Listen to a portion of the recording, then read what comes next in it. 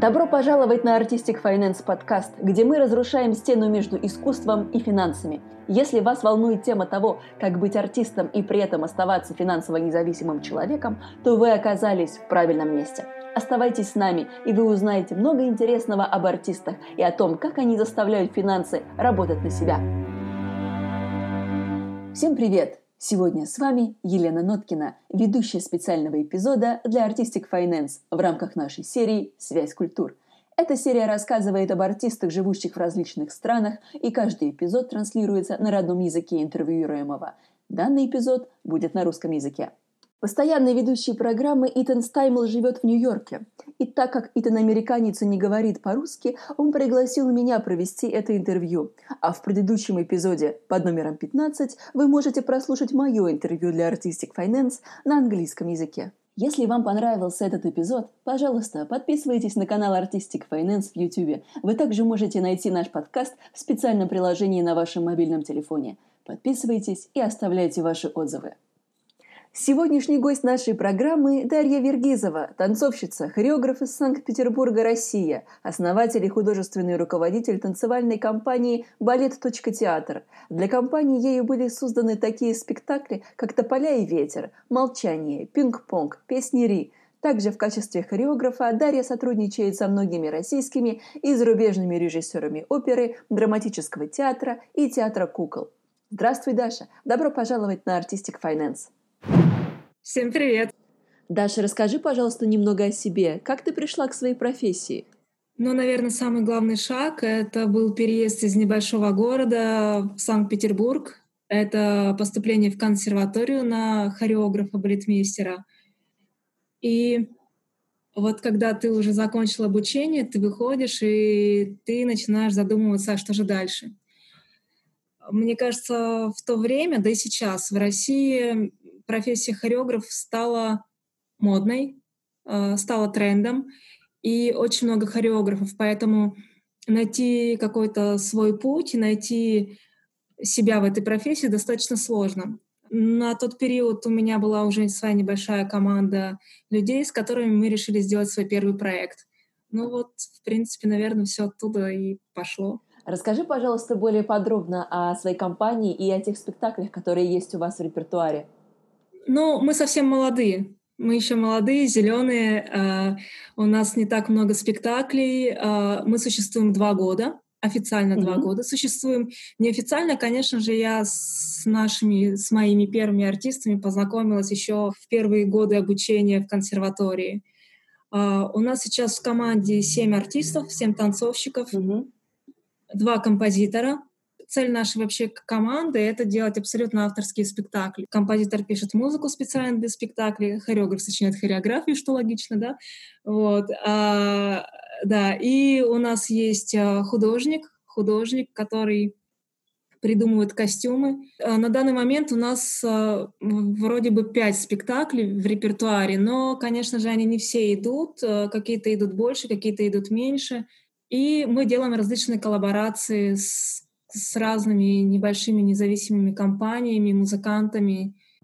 Замечательно. 5 спектаклей за 2 года – это много, и я тебя поздравляю с этим. Спасибо. Давай поговорим о тебе как о творческой личности. Скажи, какие живые выступления тебе нравится посещать в качестве зрителя?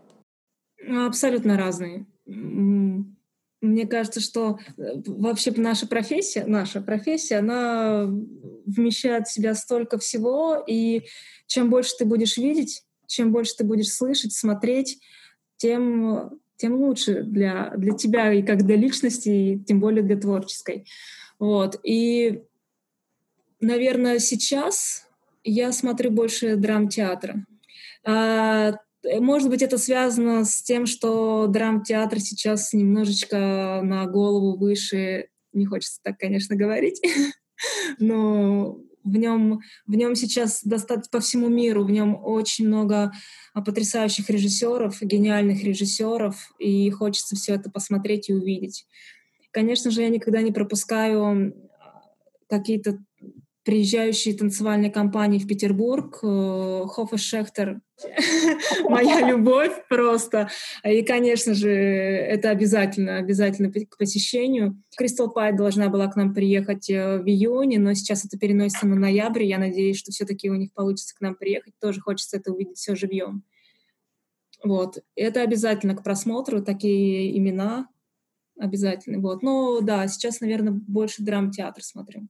Я с тобой согласна, тем более, что драматический театр в России и в Европе синтетический, и он в себя вбирает огромное количество жанров. Например, я хочу сказать, что в Америке драматический театр совсем другой. Он такой, каким был в России театр 100 лет назад.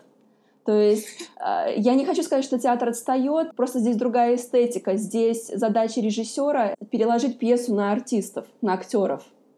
То есть нет такого понятия, как режиссерская концепция. И вот поэтому я очень скучаю по российскому театру и по европейскому театру, вот честно тебе признаюсь. Да, Бельгия, Германия, мне кажется, впереди планеты все сейчас идут с этого. Скажи, какое или какие произведения искусства тебе нравятся? Ты, в принципе, уже ответила на этот вопрос, но, может быть, ты могла бы более подробно рассказать о драматическом театре. Почему он тебя так привлекает? Мне кажется, что ты ответила на этот вопрос. Давай мы это вырежем, и ты ответишь на него сама. Нет, конечно же, это синтез, потому что то, что хочется сейчас привнести, наверное, в балет, в танец, это вот балет вообще сам по себе тоже, в принципе, это синтез всех искусств, но мне кажется, об этом немножко подзабыли.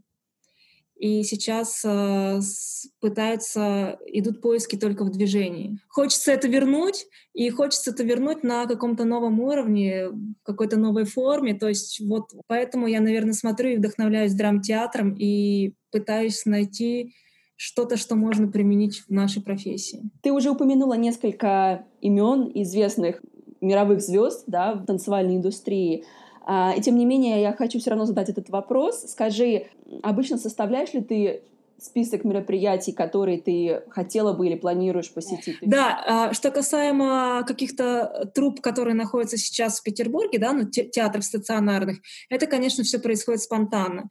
Где-то я услышала, кто-то пригласил, кто-то дал хорошую там рецензию на определенный спектакль из круга своих друзей, товарищей, да, которые тебе порекомендовали, и ты, конечно же, идешь на это смотреть.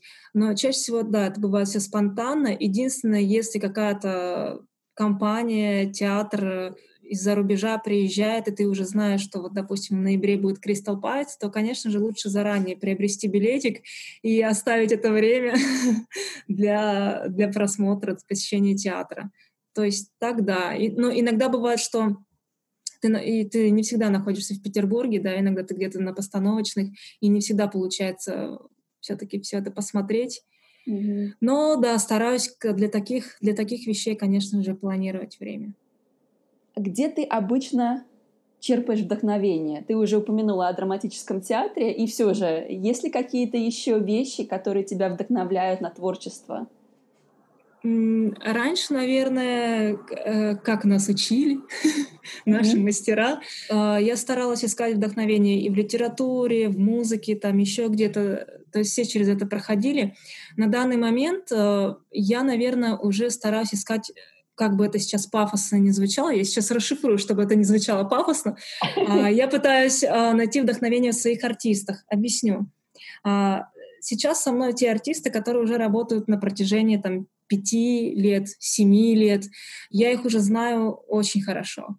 И мне интересно покопаться в них, раскопать что-то такое, что я еще не знаю, не видела, и что мы можем достать наружу и показать. То есть я знаю, что там определенный артист может быть таким, или таким, или таким, а что он еще может?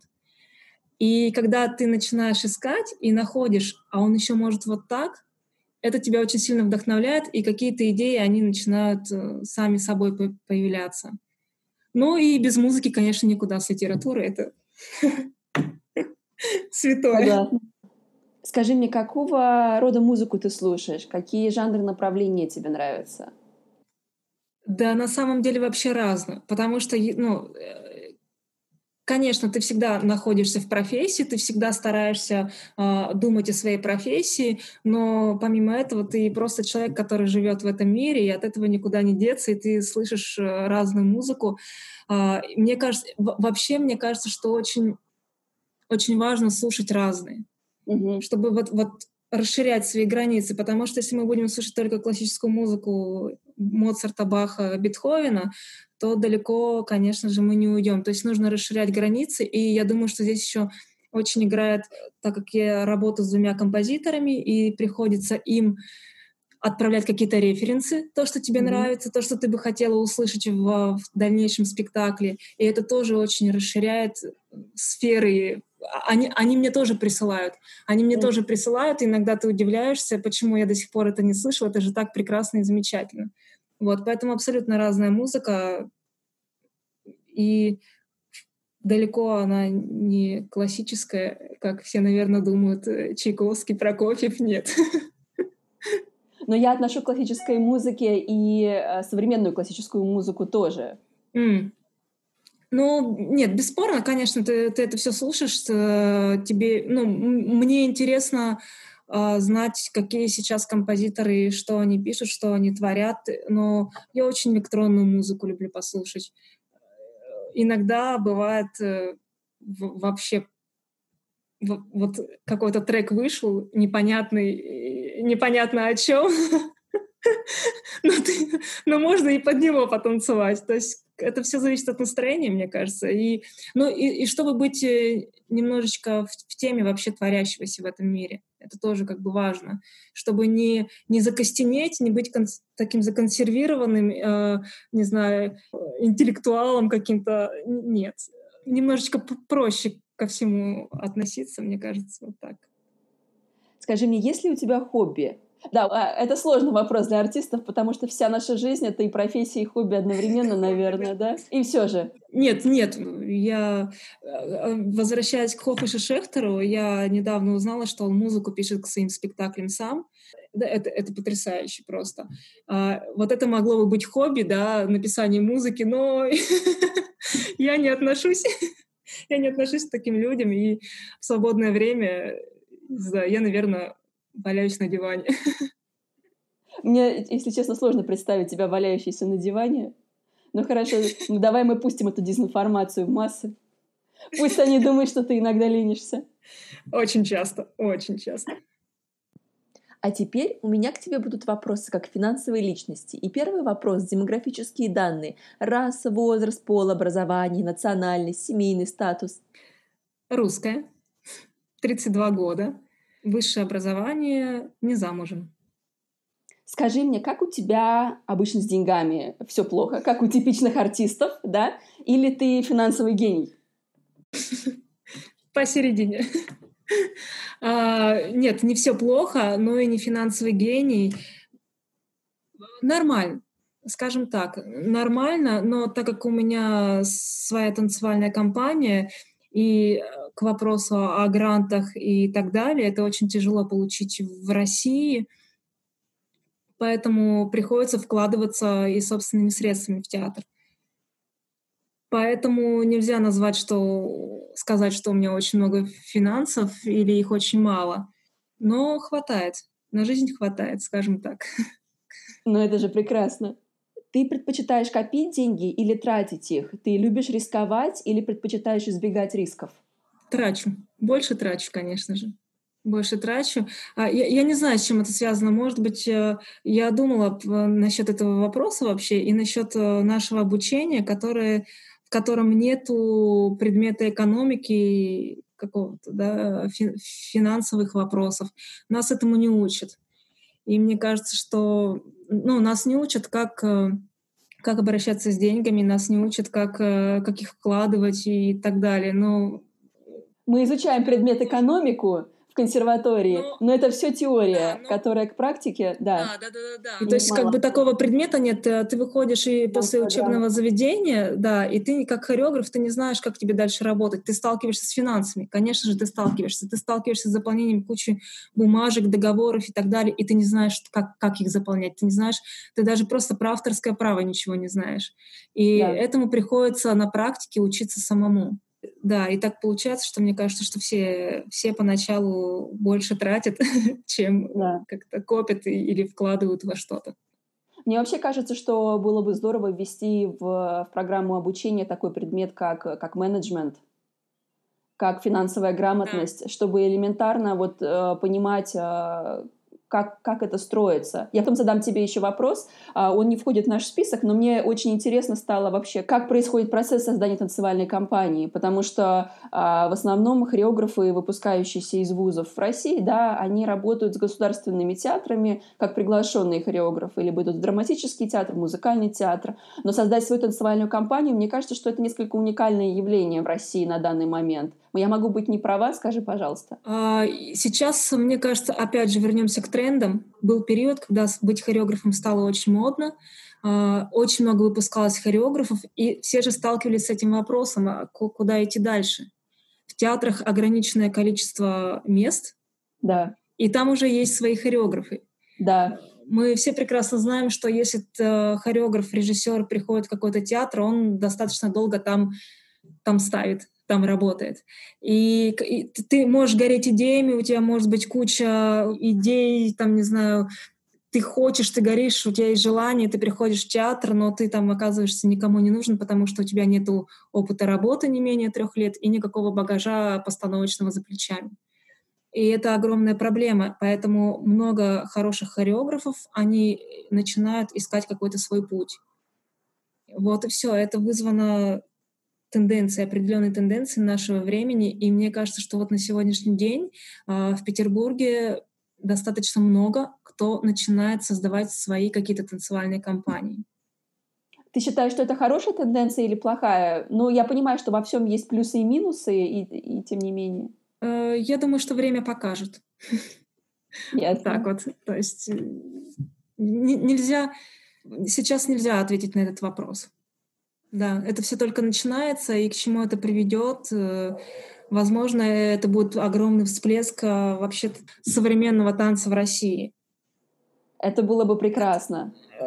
конечно. Это было бы прекрасно, потому что я помню по своему опыту, что очень, много консерватизма в танцевальном мире. Особенно в Петербурге. Петербург — это балетная столица, и здесь очень тяжело преломить зрителя, очень тяжело сказать ему, что современный танец или вообще современное искусство, да, в целом это может быть интересно и понятно. Люди боятся что-то непонятно, что-то неинтересно, и, конечно же, им проще сходить на балет в театр.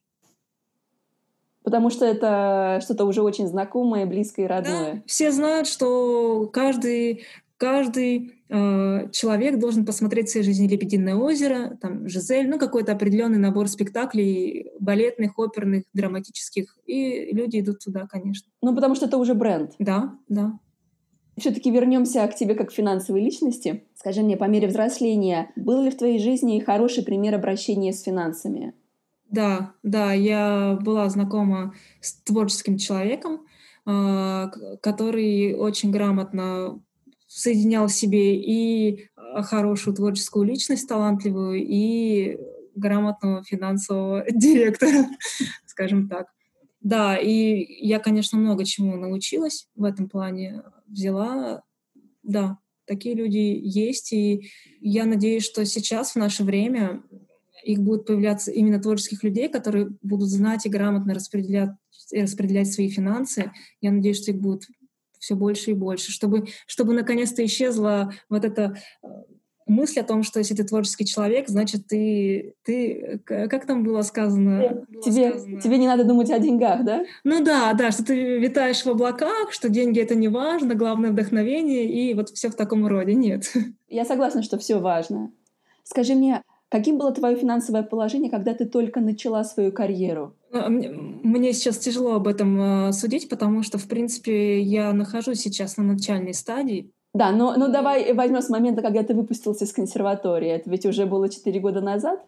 Ой, это было гораздо Пять лет больше. назад? Да, 5 лет назад. Ну, нет, если говорить о финансах, понятно, что я зарабатывала меньше.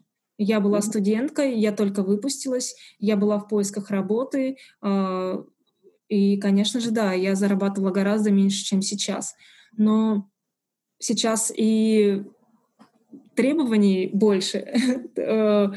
Сейчас у меня больше ответственности за какие-то свои другие проекты, в которых ты тоже и вкладываешь, и думаешь о них. Но я не помню, если вы хотите сейчас от меня услышать, что, что я там считала копейки, когда выпустилась из конца. Нет, такого не было. В принципе, у меня уже была какая-то работа, я как-то зарабатывала, я ставила в детских коллективах номера, и у меня не было каких-то финансовых трудностей. Я просто хочу тебе объяснить, чтобы ты понимала, в чем разница. В Америке образование платное. И поэтому все студенты берут кредиты для того, чтобы оплатить свое обучение. Поэтому мы с тобой счастливчики, что мы учились бесплатно. И поэтому финансовое положение студентов в Америке и в России, оно разное.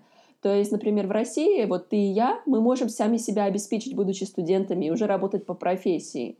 В Америке это немножко происходит по-другому. То есть сначала студенты подрабатывают на кампусе, получают за это какие-то, может быть, небольшие деньги, но они не могут работать полноценно, как могут работать студенты в России. И мне кажется, что наоборот тебе стоит гордиться тем, что, будучи студенткой, ты уже работала и сама себя поддерживала финансово. Ну да, действительно, нам повезло, что мы получили бесплатное образование, и в этом, наверное, огромный плюс. Было ли в твоей жизни событие, которое повлияло на твое отношение к деньгам, как, например, кризис 2008 года или так далее? Сейчас. Мне кажется, да. Я прекрасно понимаю, что нас сейчас ожидает, что это будет огромный финансовый кризис. Театры все закрыты, уже 2 месяца у нас в России театры закрыты, и неизвестно, когда они откроются, и откроются ли они в полноценном масштабе, сможем ли мы реализовывать свои спектакли, продавать билеты.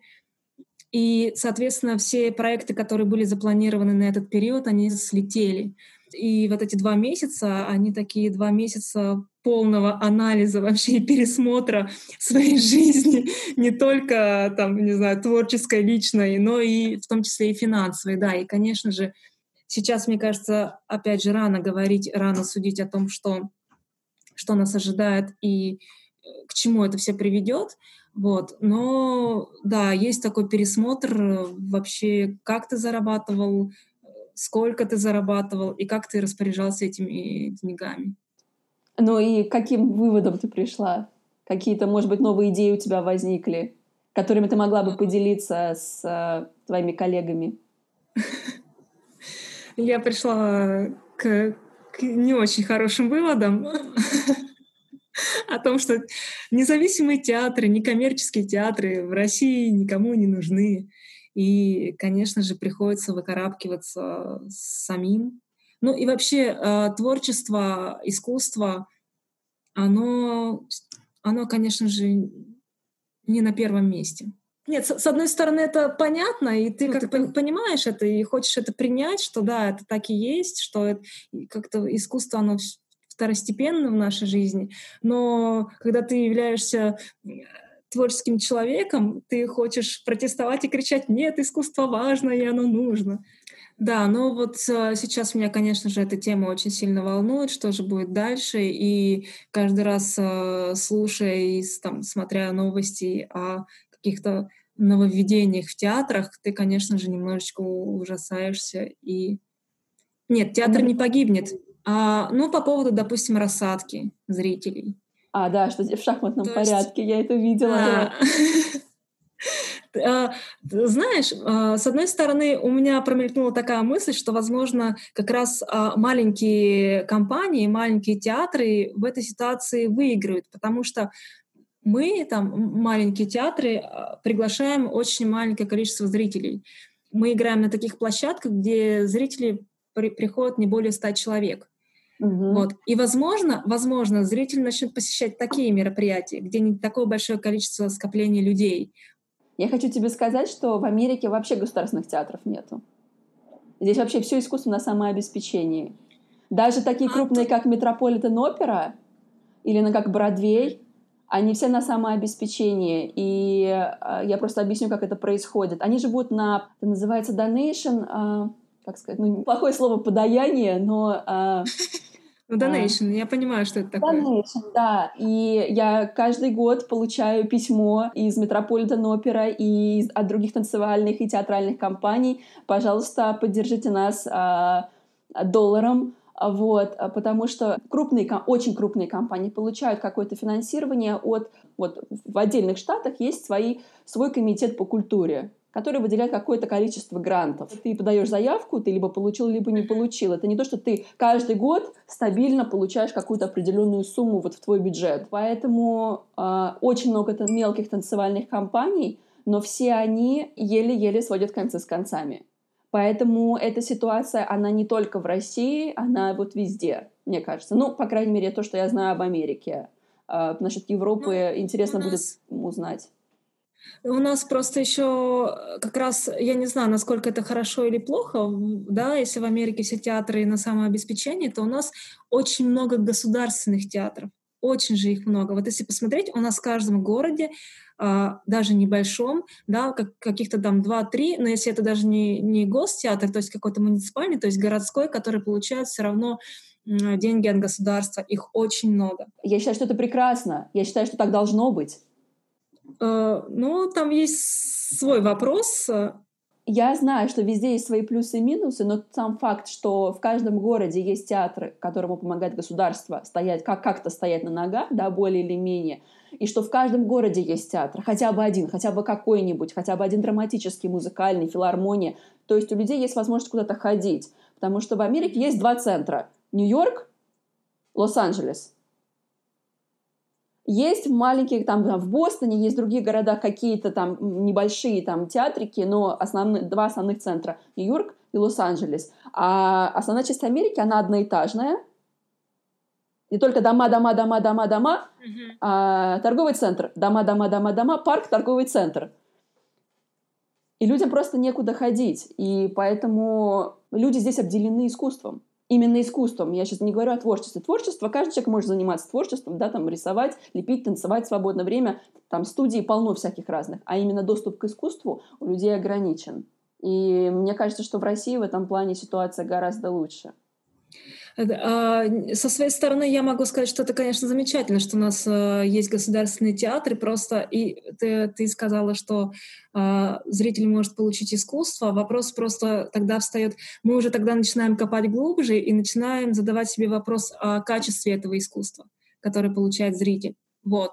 То есть, да, это абсолютно ты права, что в каждой системе свои плюсы и минусы. Вот. Но ты начинаешь уже смотреть на качество тогда этого искусства. Ты понимаешь, что это искусство спонсирует наше государство, ты платишь налоги в это государство, значит, это все происходит на твои деньги, и ты смотришь, хочешь ли ты платить вот за это, хочешь ли ты получать такое искусство.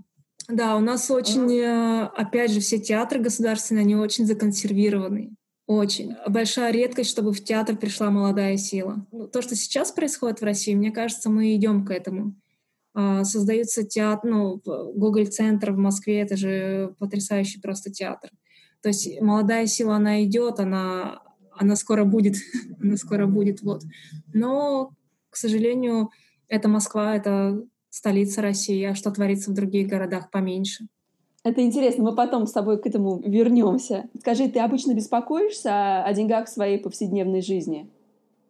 Я не беспокоюсь, и опять же, это, наверное, вот наша немножечко финансовая такая неосознанность, то, чему нам стоит творческим личностям поучиться, как все-таки заботиться о своих финансах. То есть это вообще очень важная тема, и о ней можно говорить и рассуждать очень много, и мы с тобой уже говорили о том, что стоит ввести такой урок, такой предмет в обучении в творческие вузы, потому что это очень важно. Но я отношусь к тем людям, я уже воспитана так, что немножечко беспечно себя веду в плане финансов.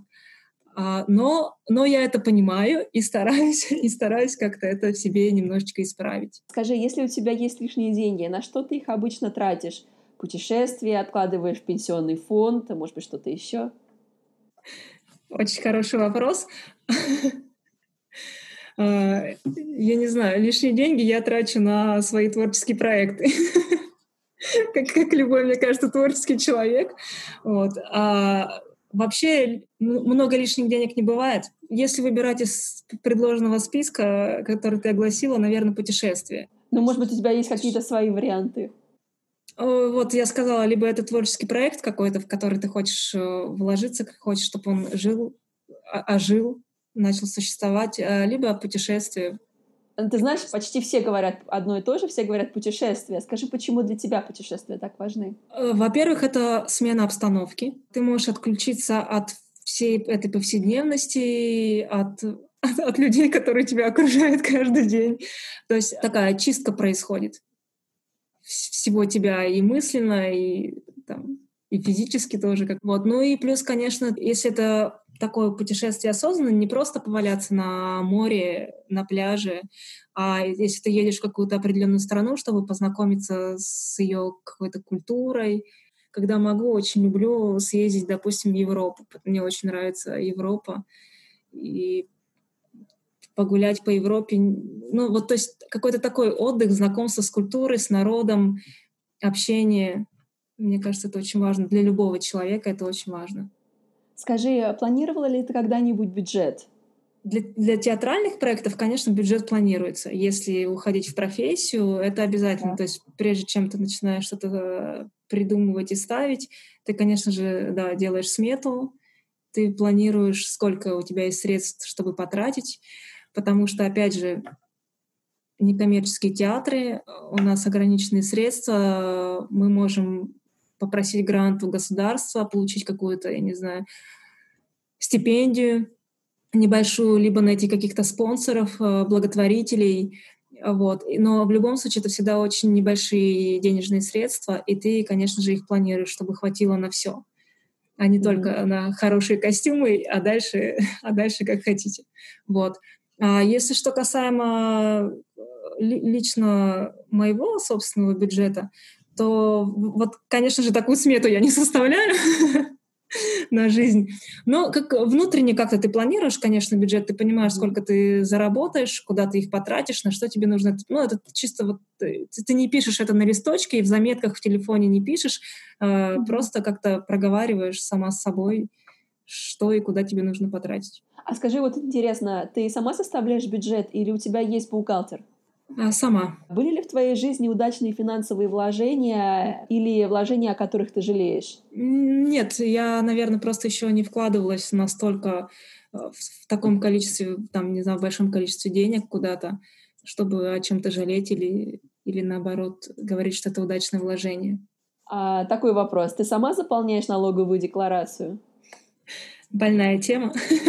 Больная тема? Ну, просто американцы заполняют сами. Ну, в смысле, что мы либо обращаемся к специалисту, который это делает, но это происходит индивидуально. Ну, я являюсь индивидуальным предпринимателем, то есть у меня есть свое ИП. Это мое личное ИП, где я делаю постановки, и все средства проходят через него.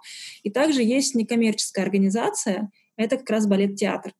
То есть это две разных организации, и, соответственно, и там нужно заполнять кучу отчетностей. Если в ИП все гораздо проще, то некоммерческая организация, она, конечно же, требует там просто куча отчетностей и в пенсионной, и в страховой, и в налоговую. И до этого момента я заполняла все сама.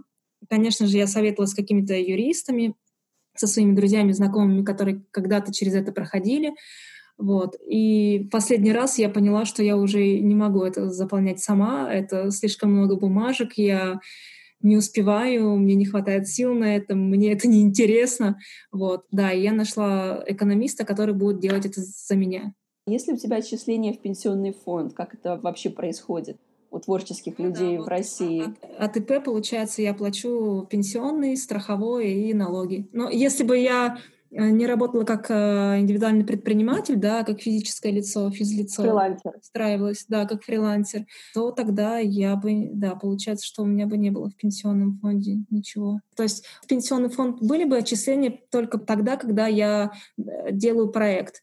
Но если я, получается, не работаю, то ничего в пенсионный не идет. Да, у меня может быть один проект за 2 года. И то есть за эти 2 года ты только с одного проекта в пенсионный какие-то отчисления делаешь. Это, конечно же, очень такие незначительные средства за 2 года. А так, Ну, хорошо. получается, ты каждый год платишь определенную сумму. Ну, а ты сама как считаешь, что вообще есть ли смысл откладывать в пенсионный фонд или лучше просто как-то это копить самостоятельно?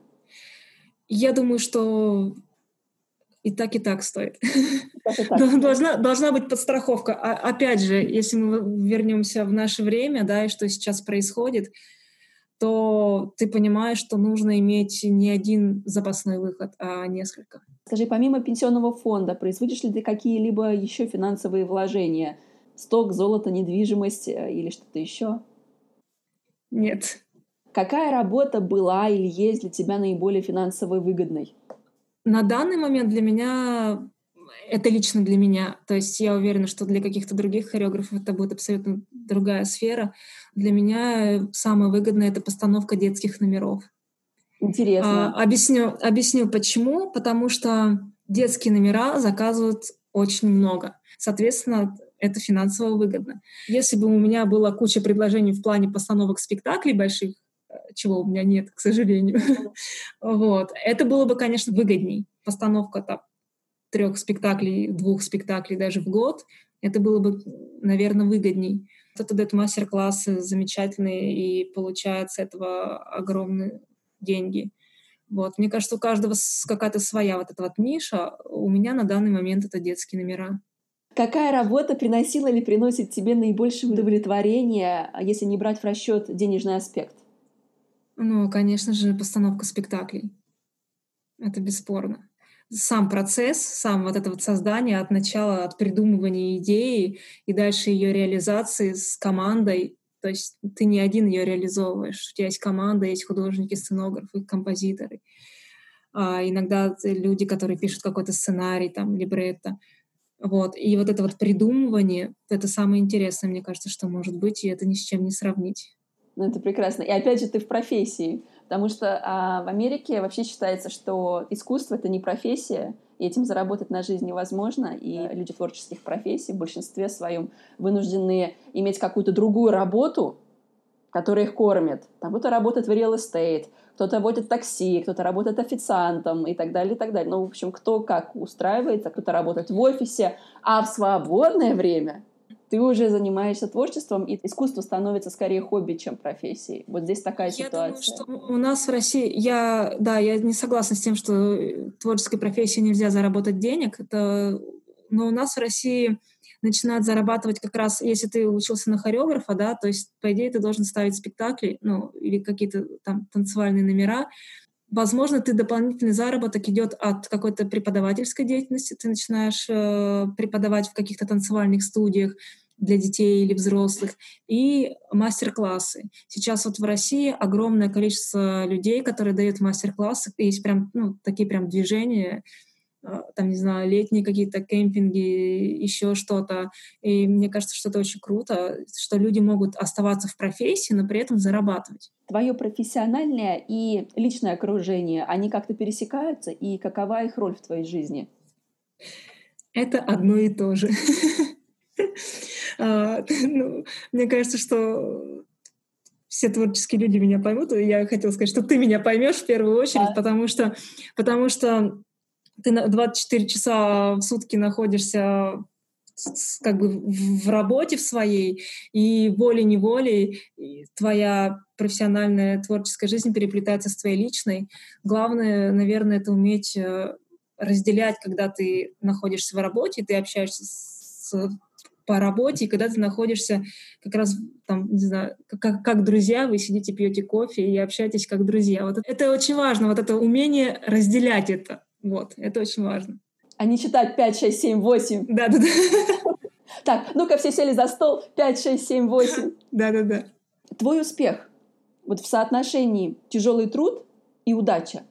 Можно я скажу в общем про профессию, а не конкретно про себя, потому что это настолько всегда по-разному.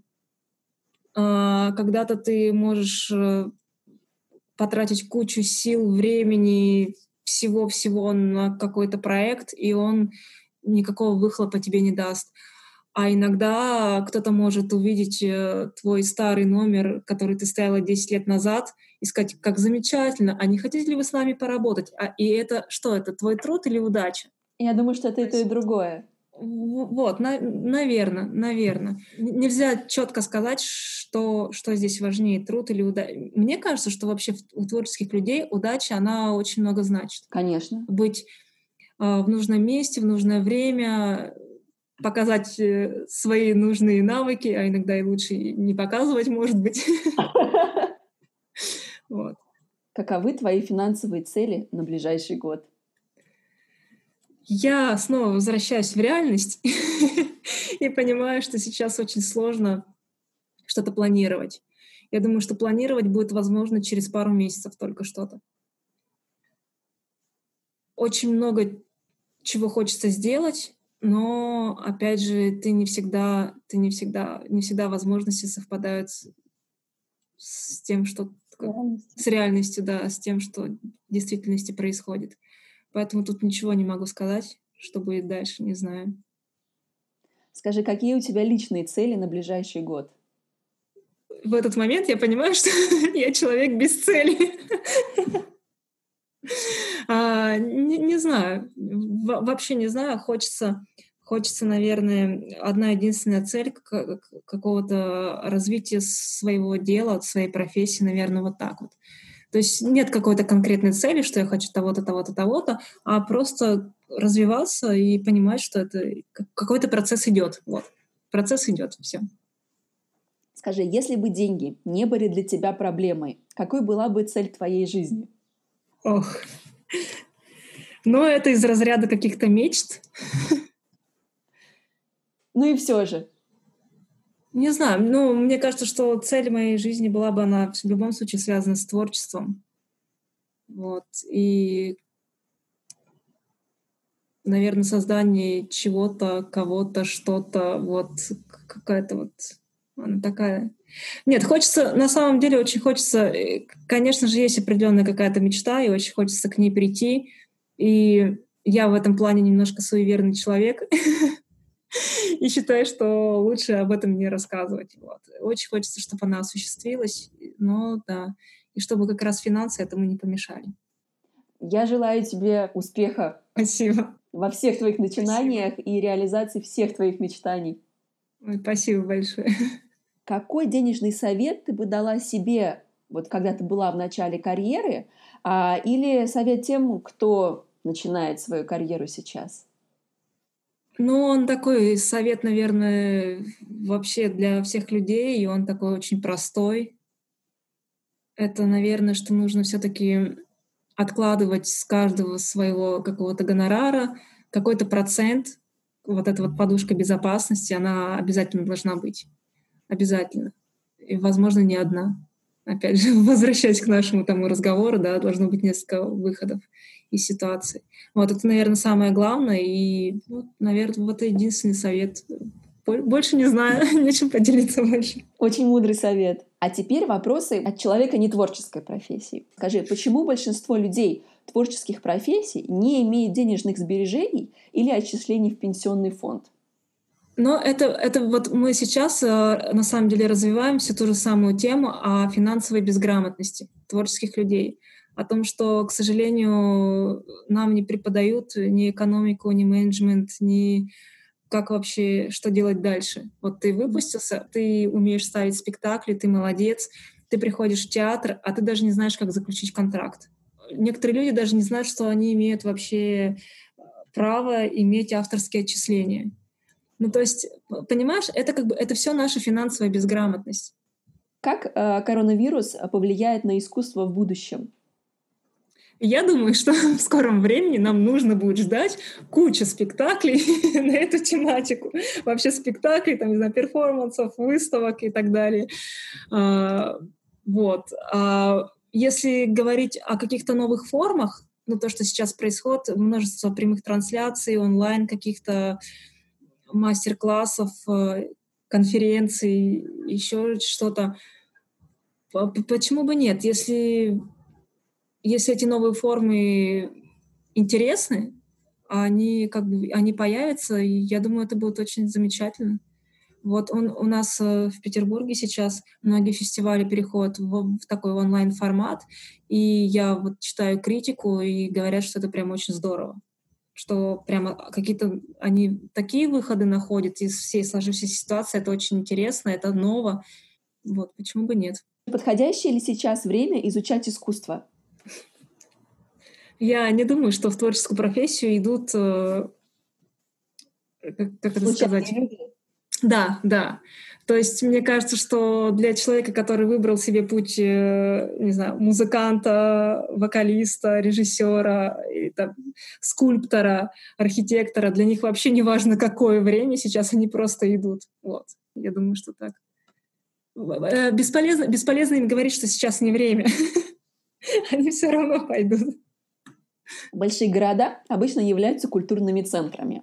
В связи с нынешней экономической ситуацией следует ли артистам переезжать в крупные города?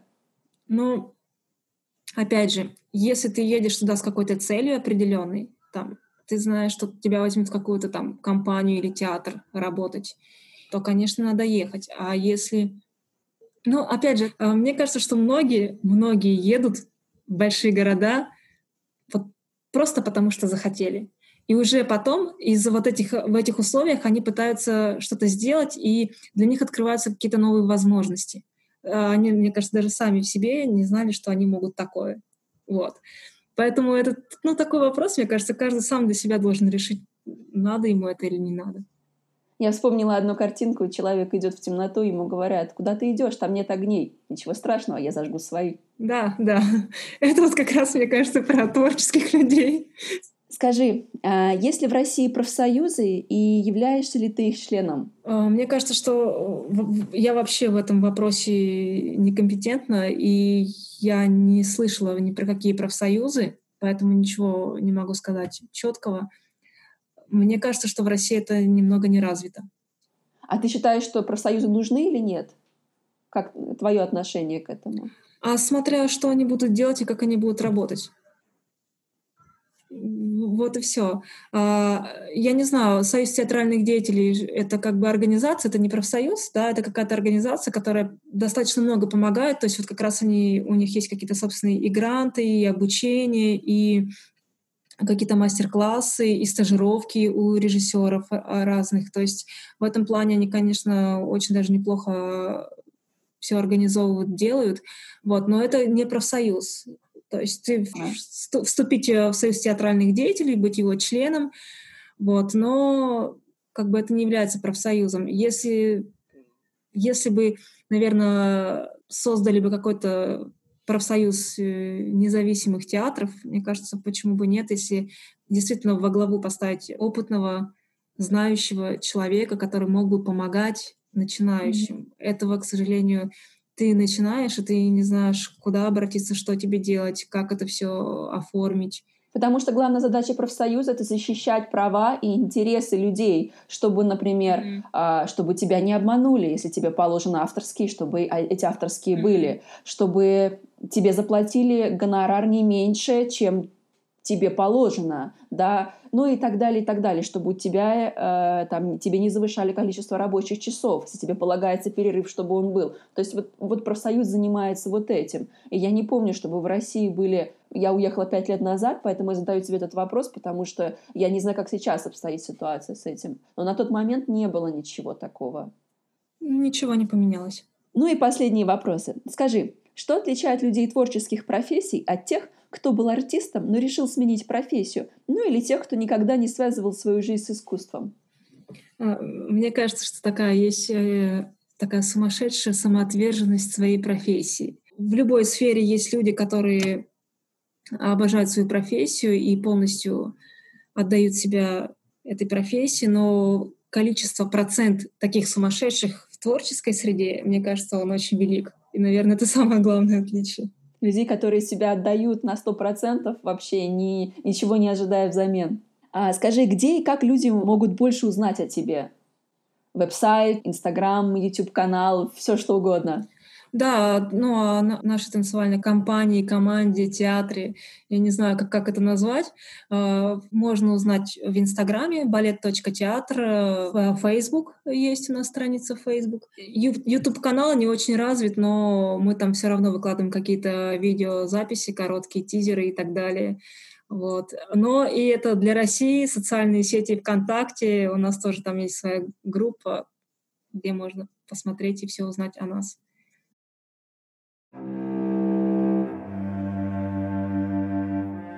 Спасибо, что слушаете Artistic Finance. Больше информации доступно на нашем веб-сайте artisticfinance.com. Пожалуйста, подписывайтесь на наш подкаст и оставляйте ваши оценки и отзывы. Artistic Finance выпускается в Нью-Йорке под руководством Николь и Итана Стаймл, продюсер Энн Найнгрен, графический дизайн и веб-сайт Джош Катлер, музыка Чангли.